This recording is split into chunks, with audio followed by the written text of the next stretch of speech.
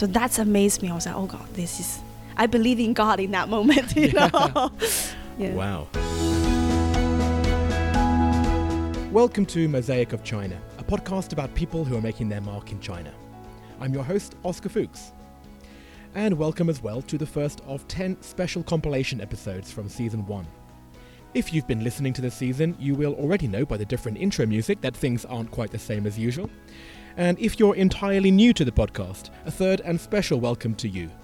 In a usual episode of the show, I will interview one person, and that interview starts with a freestyle conversation based on an object that the guest has prepared in advance. And it ends with the guest nominating someone for me to interview in the next season of Mosaic of China. And that's how, tile by tile, the 30 episodes of each season build out to form a Mosaic of China. But before they make this nomination, I ask every guest the same 10 simple questions on their tastes and opinions of life in China. And it's the answers to these 10 questions that form the content for these 10 special compilation episodes. Today's compilation is about the guests' favourite travel destinations in China. I wanted to get this one out of the way first because as a subject it's perhaps the most ironic of the 10, given that none of us have got any travel planned for the foreseeable future. But I hope that you'll at least be taking some notes for when the borders finally reopen and transport networks begin to hum again. Srinivas Yanamandra, the compliance leader from episode 15. Now, I would always recommend to people to definitely visit the Three Gorges Dam, or the Three Georges Dam as we pronounce it. That is a phenomenally infrastructurally, technologically and engineering marvel that one should watch when he has been in China. So alongside the dam, you created a kind of a ship lock system.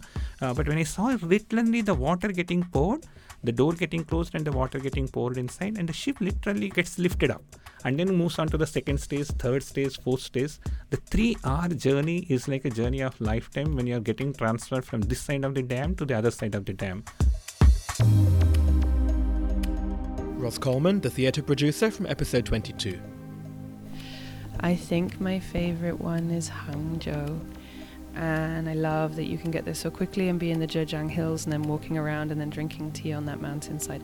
I really love the way that, well, you know, they're not necessarily the big mountains, those ones, but like you can still feel the kind of transformative nature of them when you go up and then come down. Astrid Pokosyan, the violinist from episode 4. I love Hangzhou city, and I remember until now every time when I go there, it's some kind of peaceful emotion I always get there, something unexplainable. And I think it's different when you go to Europe. It's different kind of peace you find in Hangzhou. It's really like those old Chinese times when you read in the books. It's exactly that. Philippe Gas, the Disney Resort CEO from episode 1. I think one of the most memorable trips I have made in China is Tibet. 18 months ago, 12 months ago, I had the chance with a few friends to go to Lhasa and just travel in Tibet. And it's been a fascinating experience at many levels, cultural, religious, geographic, you know, arriving and landing in a place that is above 4,600 meters is a shock, right? As you arrive, some of my friends were shocked immediately. It took me a little bit more time, but it was fascinating. The place is beautiful, and understanding how people live their religion, live Buddhism. I'm not an expert in Buddhism, but I have been very impressed by how connected they are all the time to their practice and their philosophy. So. Maple Zhuo, the comedian from episode 2. Tibet. I love it because my partner proposed me there. We climbed 9 hours in that day to the top mountain, and then there was a beautiful blue lake, and then above that was like snows on the mountain. It was so pure. And then the name of the lake called the God Tears. And then over the lake there was some stone, and on the stone there was a Buddha. Like you can't see, but it's a natural Buddha thing, and with the Buddha shadow that contained a whole Buddha image. So that's amazed me. I was like, oh God, I believe in God in that moment, you know. Yeah. Wow. Angie Wu, the jewellery craftsman from episode 18. Definitely Yunnan. I was designing museums before. Okay, that's what I was doing before my brand. And we built agricultural museum in Yunnan. So I've been there for 3 years, going back and forth. It's so biodiversified, and there are 26 minority in Yunnan itself. And it's just so beautiful. These are native local people, and they still make a lot of things by hand. They create their own tools and their jewelry. This is so beautiful. I mean, it's the most exotic thing about China. Yeah. Jorge Lucio, the marketer for Sprite from episode 5. Shanghai. I love the city. I've been amazed from day one. And yes, I think China has fantastic places, but I feel, every time I feel more amazed, and I love the city even more. So it would be Shanghai. Octo Chung, the fashion designer from episode 30. I think where I am, Shanghai, actually some of the old Hong Kong culture was influenced by Shanghai. So you can see so many poets who lived here, and some of the famous political person or condense so many different type of people. So that means Shanghai is a very good city for you to connect different ideas, and then you can find your own way. Yeah, I agree. Vivu, the fitness community leader from episode 8. I'm going to say my own street. I live in Chunning district, and I recently did a walking tour with Duncan from Shanghai Flaneur, and looked at all this architecture that was just right in front of my nose. I've been living in my apartment for 5 years, and I never realised that this was just under my nose, and how much I did not know about where I lived. Gigi Chang, the translator from episode 24. I went to Yuncheng, and it's a beautiful place. Lots of history around, you get the Yellow River. It was a major battlefield for hundreds of years. There is one of the few surviving Yun Dynasty temple there. Yeah. Right. Awesome. Sanford Brown, the biochemist from episode 29. I went with my wife and a bunch of friends on a motorcycle trip. We were in a sidecar, and we went to Mount Everest Base Camp on the China side on the north face. And we went up right up to the base camp. And we wake up first thing in the morning, and the clouds part, and you see the top of Everest with the sun coming through. It was really quite spectacular. Wow. Sebastian Denez, the inclusion advocate from episode 11. My favorite destination would be Zhujiaguo, which is in Sichuan. It's a wonderful alpine-style valley with beautiful lakes, and it's very close to Tibet. I remember it when we visited 5 years ago because it was the unexpected. Michael Z, the Instagram influencer from episode 7. Chandaohu, 1,000 Island Lake. It's in Zhejiang province, about 2.5-ish hours on the train from Shanghai, and it's a man-made lake. It was created in 1959 when they constructed a dam, and now it's one of the cleanest lakes in the world.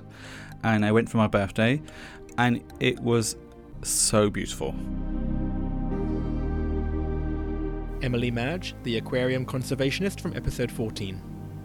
I'm a big fan of Sanya just because it's beachy and it's more my kind of thing than a city.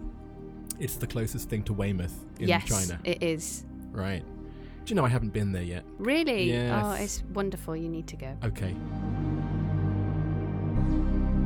Abe Deo, the tour manager from episode 27. Wudang Mountain is nice. So it's really, really pretty, temple on top of this mountain. It's sheer drops on all four sides. It's one of those where the emperor saw it and was like, I want a temple up there. Made people scale this unscalable mountain and build this massive temple. There's quite a few trails to walk around, but you can stay there. I haven't been in a few years, so I don't know if it's changed, but you used to be able to stay in this little guest house type thing. Yeah, Buddhist guest house in the temple on the top of the mountain. Because the only way to get there is like either by a cable car or you can walk up this path that follows like the side of the mountain that they built. But it's, staying in the guest house is quite nice because you're right there in this temple. Sunset and sunrise, very beautiful. Yael Frajun, the historical researcher from episode 12. I've been to Yangshuo few times. I have good friends there, and I just cannot have enough of that place. It's magical. That's the area where there's mountains jutting up straight from the water. Exactly. Eric Olander, the journalist from episode 3. I spend most of my time in the tier 1 cities, Beijing, Shanghai, Guangzhou, Shenzhen, but the heart of the country is not in these tier 1 cities. The heart in the country is in the countryside. So I was just in Guizhou, which is in the south, which is one of the more poorer provinces.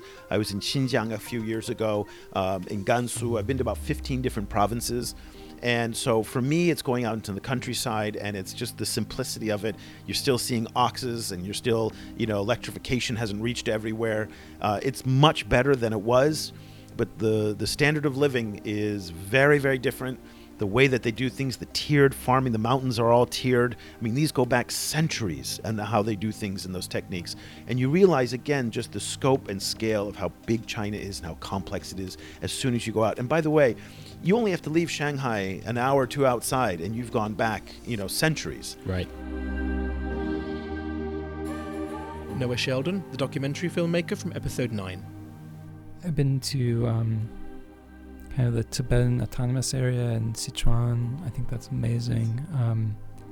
Rural Sichuan is amazing. I'm always I love Shanghai. Shanghai is such a beautiful, amazing city. But I always love getting out of Shanghai as well because it's like you don't have to go far. You go, an hour outside of Shanghai, and all of a sudden you're in this very different place. Laurie Lee, the private club GM from episode 10. I like the small city, small town. We call the 五线城市. So when you go to very far place or like this small town, you feel it's so interesting, crazy, and people have their own local culture. My latest visiting is a small town beside the lake in Guangxi. The people, they don't speak Mandarin. They speak the local language I can't understand. We communicate, not use language. We communicate with other ways. Nick Yu, the playwright from episode 13. Home. When I'm in Shanghai right now, I always miss the home. That is in the village. We have a small house there that's still there. Well, when you say that, I can feel that your heart is in that village in Anhui. And on the subject of Anhui, can you tell me something in the dialect that you speak? That is Gog Mog Hog. What? Means today, tomorrow, the day after tomorrow. Really? Yeah. Before I went to Shanghai, I think the Anhui local language is the Mandarin. But when I was go to Shanghai, I thought, oh my God, it's really different. I can speak Shanghai local language, right, but just the Shanghai people that don't understand. That is not my fault, therefore. Nini Sum, the artist from episode 16. I would say my hometown. Which is? Which is Nanjing. Actually, Nanjing is a very slow city, and it was the ancient capital of 6 dynasties. So it's a very historical place, and it's very green because it has a mountain in the heart of the city and the big lake. So if you enter get out of the train station, you see this big lake. And when I was little, I always paddled the boats on it, and also go to the mountain a lot just for climbing. And you can go to the astronaut center on it. So Nanjing is a place I think really good for living a chill life. Lucky. Gina Lee, the Invention Company CEO from episode 6. my hometown for sure. The Gobi Desert with mountains, and also because it has involved with so many histories from thousands of years ago. We actually have the Han Dynasty like Great Wall there. It wasn't built by stones. It was actually just built by mud. It's just how little the rain every year it drops on that. So it's just still there. It's out in the wild. You can actually just go visit without any problem buying tickets. No, you just drive and you go on the wild. You see what is left there from 2,000 years ago. Greg Nance, the ultramarathon athlete from episode 23. I've got two. So I loved the Gobi Desert in Xinjiang with the Tian Shan Mountains. Just absolutely amazing. Totally recommend that. My second is Haba Shui Shan, Haba Snow Mountain. Totally beautiful. It's a little over 5,000 meters tall, and you actually have a beautiful view into Tiger Leaping Gorge. And when I went, there were literally no tourists there. It was me and a bunch of yaks. I thought that was a racial slur, but you mean the animal. Literally, yeah. You bloody yak. So that was the first compilation episode. I hope you enjoyed hearing all of those voices. We actually only heard from 23 of the 30 guests there, but on next week's show about favourite KTV karaoke songs, you will be hearing from all 30. I hope that the topic of travel has got you thinking about those days when the luxury of travel didn't feel like such a distant dream. I really want to hear about all of your favourite travel destinations within China. So please drop me a message on social media, tag me in a photo from somewhere in China, either on Instagram or Facebook, or of course share with the community on WeChat. If you have WeChat on your phone and you haven't already joined the listeners group there, then please add me on Oscar10877 and I will add you there myself. Mosaic of China is me, Oscar Fuchs, with artwork by Denny Newell. I'm releasing these compilation episodes every 2 weeks, so we'll be back with the next one on May the 19th. See you then, and I hope that you're still listening because I've included a special little surprise in the outro music. Thank you very much. Thank you. Thank you so much. Thank you too. Thank you very much. Thank you. Thank you again. Thank you so much. Great, thank you. My pleasure too. Thank you very much. Thank you. Thank you. Thank you. Thank you so much. Thank you for having me. Awesome. Thank you. Thank you. Thank you. Thanks for having me. Thank you for having me. Thank you so much for having me. Thank you for having me. Thank you. Thank you very much. Thank you. Great to see you too. Thank you so much. Thanks. Thank you.